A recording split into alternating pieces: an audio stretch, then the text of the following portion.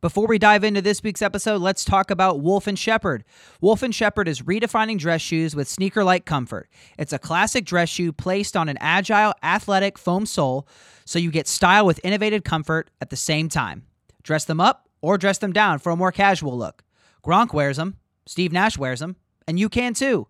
Shop now at wolfandshepherd.com. That is Wolf & Shepherd, spelled WOLFANDSHEPHERD.com. One last time, wolfandshepherd.com. And now, let's get to this week's episode of the podcast. He didn't see the thing falling. You don't really know how a gangster gone ball. You don't really know if I run or stand tall. You don't really know till they're coming. No, till they're coming. We gone. Am I ambitious cause I overlook the things they lost? I cannot give you what you All right, what is good, everybody? Welcome back to another episode of In the Paint. It is officially NBA playoff time, recording this Monday, April 11th in the morning, the day after the final day of the regular season, which was yesterday, Sunday. We're going to do something a little different. We're going to talk about the Masters for the first bit of this podcast, mostly just because I think there are some weird parallels to certain athletes in the NBA and to what kind of went on in the Masters this past weekend. So if you didn't know, the Masters, just happened Thursday to Sunday. Scottie Scheffler ends up winning the Masters. And to be quite honest, there were moments yesterday on Sunday where there were some is it going to get close? Is it going to get close? Because he started the day with a 3-shot lead. There was a moment where it was down to 1, and then Scheffler has the huge chip in on 3, which I think basically kind of changed the entire complexion of the Sunday round. If he doesn't make that chip in, and then if Cam Smith just pars or birdies that hole, we're looking at a tie or a one-shot swing where now Cam Smith is in the lead at that point. But instead, Scheffler chips in, puts it back to 2, Cam Smith bogeys, it then stays at 3. It was a 2-shot swing at that point. And then Cam Smith implodes kind of in the back 9, and Scheffler just stays steady the entire time. There was moments where you could have thought it would go haywire, and he just stayed so steady. The roughest part of his back 9 was when he 4-putted on 18 because he knew he had it in him, or he had the buffer with a 3-shot lead. Or I think he had a 6-shot lead or something like that. Whatever it was, he was good at that point. Or maybe it was 12-7. So he had a 5-shot lead and knew that he could literally do whatever he wanted on 18 and would be fine. But the reason I bring this up is because we have to talk about Tiger for a second. So basically, and the reason it'll make sense when I parallel it to the NBA, but essentially, if you watched any coverage leading up to Thursday for the start of the Masters, it was all Tiger. We didn't cover Hideki, who had won last year, and he did have a bit of a bulging disc in his neck, so he was still kind of really recovering from that. We didn't talk about Bryson, who had kind of, who is always talked about in the PGA Tour. We didn't talk about Scottie, who, was on a massive tear, number 1 in the world at that point, and still going on this crazy run up until the Masters. We were only talking about Tiger. And it made me think about kind of just how we do the same thing in a lot of sports, but specifically the NBA. And just kind of along this MVP conversation where we are right now. So it's basically a three-person race right now. You could call it 4 if you want to include Luka, but it's between Jokic, Embiid, and Giannis, basically. And I think, honestly, Luka should be probably more in the conversation, but I think we've kind of noticed now it's down to 3 and probably down to 2. Listen, I think Giannis should win the MVP, and I've changed my mind on that since, for the past month or so. I was in Team Jokic, then I was Embiid, Jokic back and forth, and then the way that Embiid has performed in big games against both those guys, and he's dominated both those guys in the games that he's played against them, Giannis, and just what he means to that team, they all mean a massive amount, but, and I think if Jokic isn't playing, or if he's not at an MVP level, that team is absolute shit. I'm not going to hold their 6th seed ranking against them because the team around him is so bad right now with all the injuries and everything. So what he's doing to keep them at the 6th seed is amazing. What Embiid doing, leading the league in scoring as a center, is amazing. And what Giannis is doing, just being the all-around best player from offense, defense, everything, is amazing. So I think it's down to those 3. But it is so funny that, like, storylines captivate the NBA so much. And the storyline of Tiger captivated the Masters so much, and we sometimes forget just about what's actually going on because we get so tunnel visioned with storylines. For example, the storyline of MVP between Jokic and Embiid, or the Brooklyn storyline, is Kyrie going to play? The mandates change. Now they're a scary 8 seed, or now 7 seed, I guess. We'll talk about that in a little bit with the updates, but scary 7 seed. Can they scare somebody? And instead, we're just forgetting about the Miami Heat and the Phoenix Suns, I feel like, most of the year because we're so storyline oriented. And don't get me wrong, the Tiger Woods storyline was absolutely immaculate. But it took away from, can Hideki repeat? Or can Scottie Scheffler continue this run that he's on? And we just focused on Tiger. And he warrants that because of everything he's meant to golf and everything that he means to that sport and at the Masters specifically. Somebody brought this up. I think it was Russillo, or maybe it was Russillo or Simmons on their recent pod, that the Masters is the most protected, probably. Again, this is what they said, and I think it's worth noting and agreeing with. It's the most protected environment for superstar athletes, Tiger specifically, but just golfers in general. It's the most protected venue for superstar athletes in all of sport. And the reason why, one, you can't bring a cell phone in. So no matter what's going on in real time, you can't really talk about it till after, and you might forget crazy things that happen. But for Tiger, between those ropes, when he walks through those gates, he is the most beloved human being on the planet at that moment. And everything that has happened out of golf, personal, relationally, whatever, is forgotten, and he is the most beloved athlete in the world at that moment. And we forget about all other stuff because Tiger is at the Masters. And I think paralleling this and kind of moving this over to the NBA, the Heat and the Suns have been so much not talked about because we all just go to storylines. Again, Brooklyn, the Lakers being so bad, LeBron chasing a scoring title, Russell Westbrook being terrible, Ja Morant at one point, the headline, dominating, should he be in the MVP conversation, the Grizzlies, whatever. And I think the Grizzlies are not getting talked about enough either because of these storylines, by the way. But the NBA is so storyline driven and so superstar storyline driven that we forget that there's other really dope stuff going on. Like what Phoenix has done, quite frankly, can't be talked about enough. But we go to storylines. Phoenix is 64-18. 64-18. Most wins in franchise history. And yet all we care about is whether it's Jokic or Embiid. The Heat, 53-29. With most of their superstars missing 10 or more games. They played, Max Strus a ton of minutes. They played, I saw this, I got to look up their roster because I saw somebody at one point was playing 30 minutes a night. Who am I looking for here? Omer Yurtseven at one point was playing 30 minutes a night and producing at a decent rate. Victor Oladipo last night had 40 points. Tyler Hero is going to run away with the 6th man of the year. And because, and Bam Adebayo is in the conversation for Defensive Player of the Year. He's not going to win it, but he's probably going to be top 3, top 5. And yet, all we care about is whether it's Jokic or Embiid. And don't get me wrong, the MVP race is probably one of the closest we've had in a while because usually it's kind of a runaway.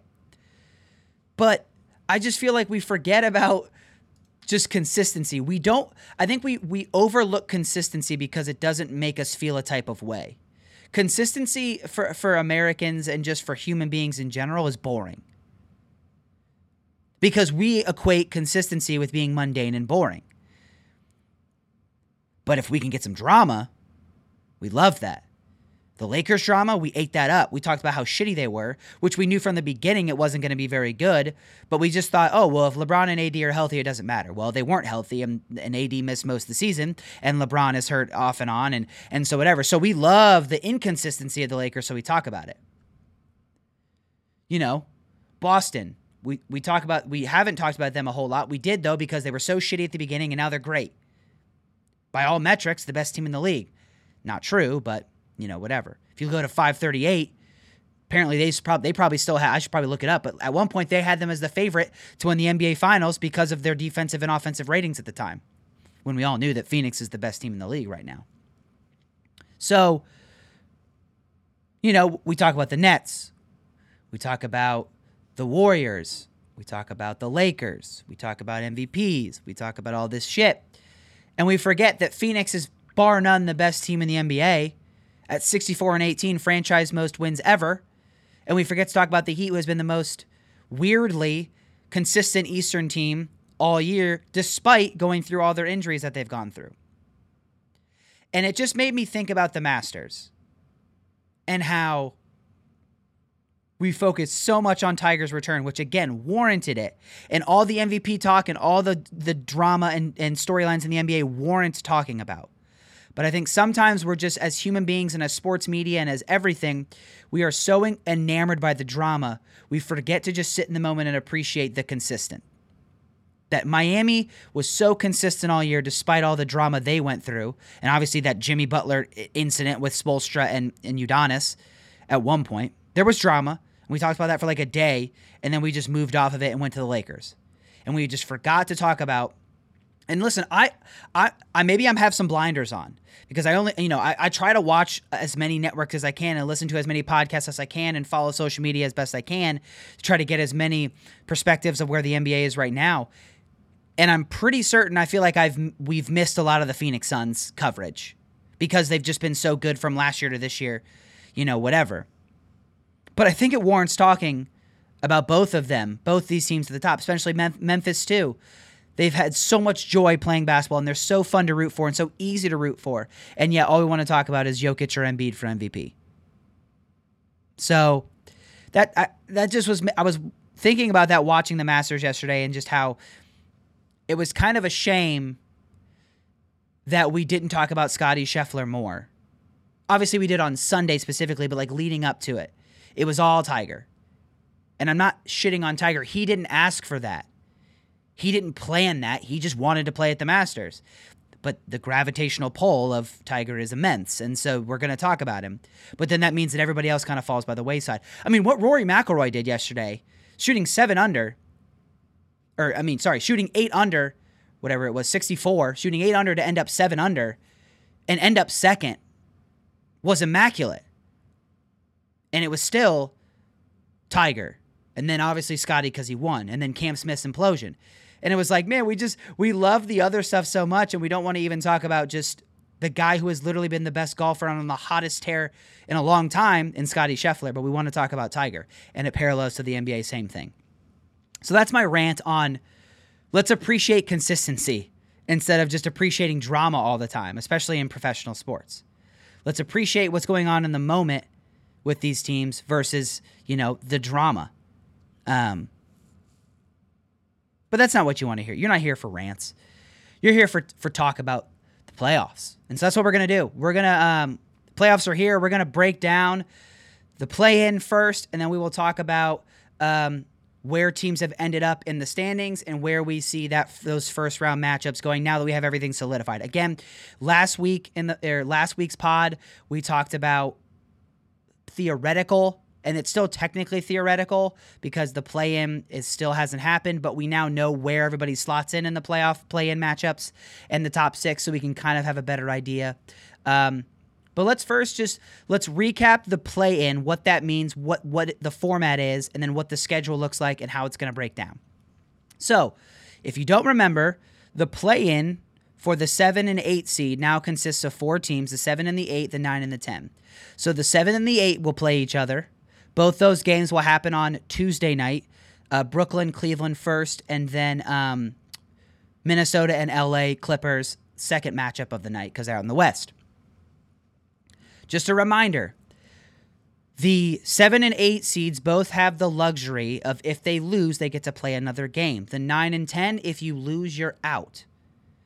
The first one. So it's double elimination for the 7 and 8 seed. It's single elimination for the 9 and 10 seed in the play-in. So how it will work, the 7 will play the 8. The winner of that matchup is the 7 seed locked in. The loser of the 7 and 8 then gets to play the winner of the 9 and 10, and then those two will play to determine the 8 seed. So again, there's your double elimination. The loser of the 9 and 10 is out, and then the loser of the 8 and 9 also is out. So, theoretically, right now as it stands in the East, 7 is Brooklyn, 8 is Cleveland, 9 is Atlanta, 10 is Charlotte. If Brooklyn beats Cleveland, they are the 7, and then Cleveland would play the winner of the 9-10. Let's say it's Atlanta. Charlotte is out, and then Atlanta and Cleveland will play to slot into that 8 seed. Then they would obviously play as we roll down the bracket. The 8 seed would be playing Miami, and the 7 seed will be playing Boston. So 3 and 6 and 5 and 4 are already locked into their matchup. The 1 and 2 seeds are awaiting the play-in bracket.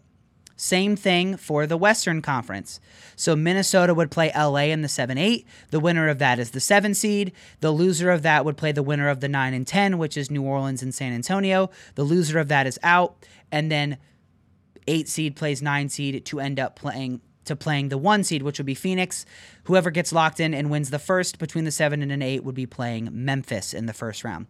3 and 6 is locked in. 4 and 5 still locked in the Western Conference. So let's recap first Eastern Conference, who is 1 through 6, and what those matchups will look like in the 3, 6, 4, 5. Miami locked in the 1 seed, Boston at the 2, Milwaukee at the 3, Philadelphia 4, Toronto 5, Phoenix 6. Phoenix. Chicago at the 6 seed. I don't know why I said Phoenix. Best team in the league, that's why. We're making sure they get their consistent talk here. No, so again, Miami, Boston, Milwaukee, Philadelphia, Toronto, Chicago. Matchups, as of right now, solidified. Milwaukee playing Chicago first round 3-6 matchup. Philadelphia playing Toronto 4-5. We will talk about projections in a second. In the Western Conference, again, Phoenix and Memphis still awaiting their opponent. Golden State the 3, Dallas the 4, Utah the 5, Denver the 6. Golden State playing Denver first round. Dallas playing Utah first round. Let's pull up what Vegas has for first round spreads, first game spreads here. So I think I saw yesterday or late last night that in the first round matchup, let me go here, that why can I not see?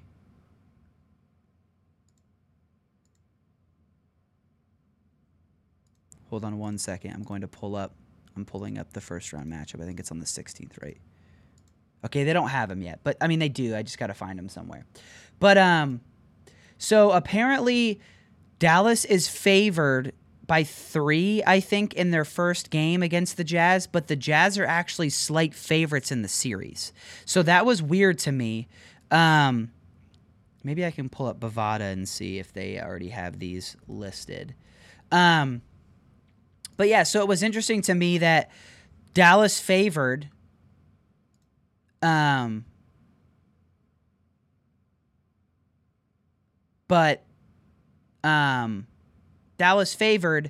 then not favored in the series.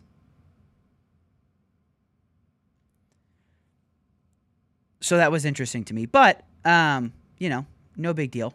Nothing crazy.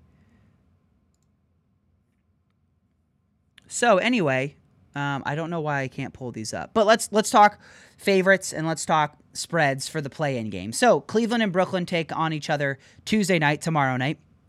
Brooklyn is favored by 8.5 at home. If Jared Allen doesn't play, because they signed Moses Brown to that contract, because of that, seems very unlikely that doesn't bode well for like the team to think that Jared Allen is coming back. So for that reason, it's gonna be tough without Jared Allen. So I would probably take Brooklyn. I don't know if I take them minus 8.5, because again, anything can happen in a play-in. But I would definitely take Brooklyn to win and maybe knock that number down a little bit. But Brooklyn should be favored. They'll probably end up winning that and locking into the 7 seed. And then Clippers, Timberwolves. Timberwolves are favored by 3. Man, I just love this Clippers team. I would probably end up taking them +3 and plus 125 to win the game outright. I just love this Clippers team. but that's just me. And then on to Wednesday, the 9 and 10 matchups. Charlotte taking on Atlanta. Atlanta favored by 4.5. I think Atlanta might actually end up, I don't know. I'm just worried about both these teams against Cleveland. But I would take Atlanta to win this one. And then I would probably also take New Orleans against San Antonio, favored by 5 in that matchup.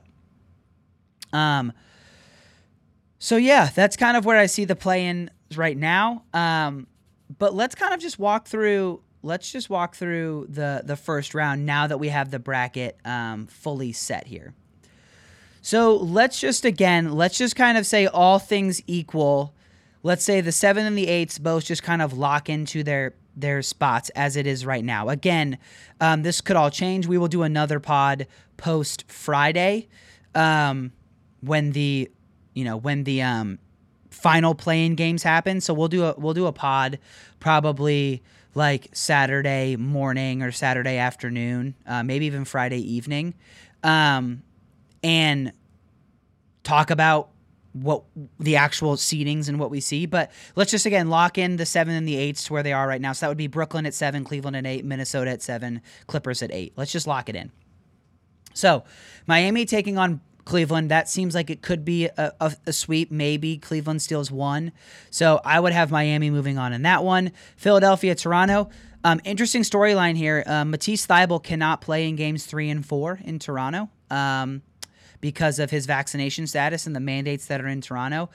Toronto, their vaccine mandates state that, and to be fully vaccinated according to Toronto, is you do have to be at least 10 days out after your second shot of the Moderna or the Pfizer, and then at least 10 days out of your single shot for Johnson & Johnson. Sounds like Matisse Thybulle is not in that category. So he would be out for games 3 and 4. So that would mean that Philadelphia, already kind of thin in the starting lineup / bench, is now even more thin for games 3 and 4. I think that makes this a very interesting series. I think that even makes this a 7-game series. It might have already been, but now it really makes it that. I'm going to shock the world here, and I'm going to say that Philadelphia loses round 1 to Toronto in 7. Toronto moves on there. Milwaukee, Chicago. I think maybe Chicago takes 1 game, but this is probably a gentleman's sweep. It's a really bad matchup for Chicago, who is reeling right now, not playing well at all. And then Boston taking on Brooklyn. I think this is a wildly entertaining matchup, but I would still say that I think because of Brooklyn's defensive deficiencies, they're not very good on defense. Boston probably wins this in 6, maybe 7, because Brooklyn just has 2 incredible scorers. But Boston moves on there. So I have Miami, Toronto, Milwaukee, and Boston on the east side. And then in the west, again, if we're holding everything true, the Clippers would be taking on Phoenix. I would have Phoenix in 4 or 5 there. Maybe the Clippers are feisty in a game, but I would have Phoenix moving through there. Dallas taking on Utah. I think this is a wildly entertaining matchup, but I would take Dallas in 6, maybe 7. Golden State and Denver. It's a really bad matchup for Denver, especially with Klay Thompson really starting to get into a groove now, and hopefully Golden State fully healthy. I'm going to take Golden State in 6. And then Memphis taking on Minnesota. I think this is just a bad matchup for Minnesota. I would take Memphis in 6 as well. So that would be my first round matchups.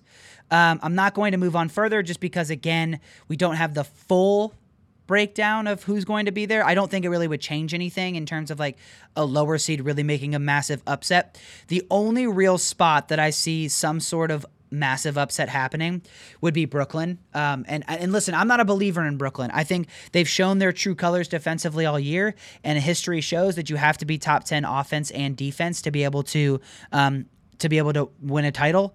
And if we go to, NBA defensive rankings right now, we will see that they are not in that spot. So let's go to defensive rating here. Brooklyn is 18th. So they're okay, but with Kyrie on the floor, they are one of the worst defensive teams of all time. So yeah, I would say that would kind of be the only one that I would even think about doing. But it's just not happening in terms of a lower seed because of how dominant these top seeds have been. So that's kind of where I would lie for first round. To give a preview of that second round, I think Dallas and Phoenix is a wildly entertaining series, and I then think Milwaukee-Boston is going to be great. I think all the second round matchups are going to be so good. Golden State-Memphis could be an all-timer. So that's just a preview of kind of where I'm gonna tease a little bit and think that just watch out for Dallas. That's all I'm gonna say. I'm just so high on Luka right now that just watch out for that. And Milwaukee being a 3 seed is just terrifying. Because I think they're gonna win it all, but they're just terrifying as a 3 seed. But that's how I have the first round. Like I said, review Miami, Toronto, Milwaukee, Boston, and then Phoenix, Dallas, Golden State, Memphis, going very chalk in most of these. Other than that, we will see you in a week, maybe less than that, Friday night, Saturday morning, to really break down. I'll give my entire, everything. I'll give my playoff picks. I'll give my MVP, all NBA teams. I'll do all of that. We'll have a massive episode next week, just getting ready, all things playoffs and awards and stuff like that. But just wanted to hop on here and kind of talk about playing games and just give a preview of the NBA playoffs. But that is going to do it for another episode of In the Paint. We will catch you in the next episode to preview all things actual NBA playoffs. All right, fam. Peace.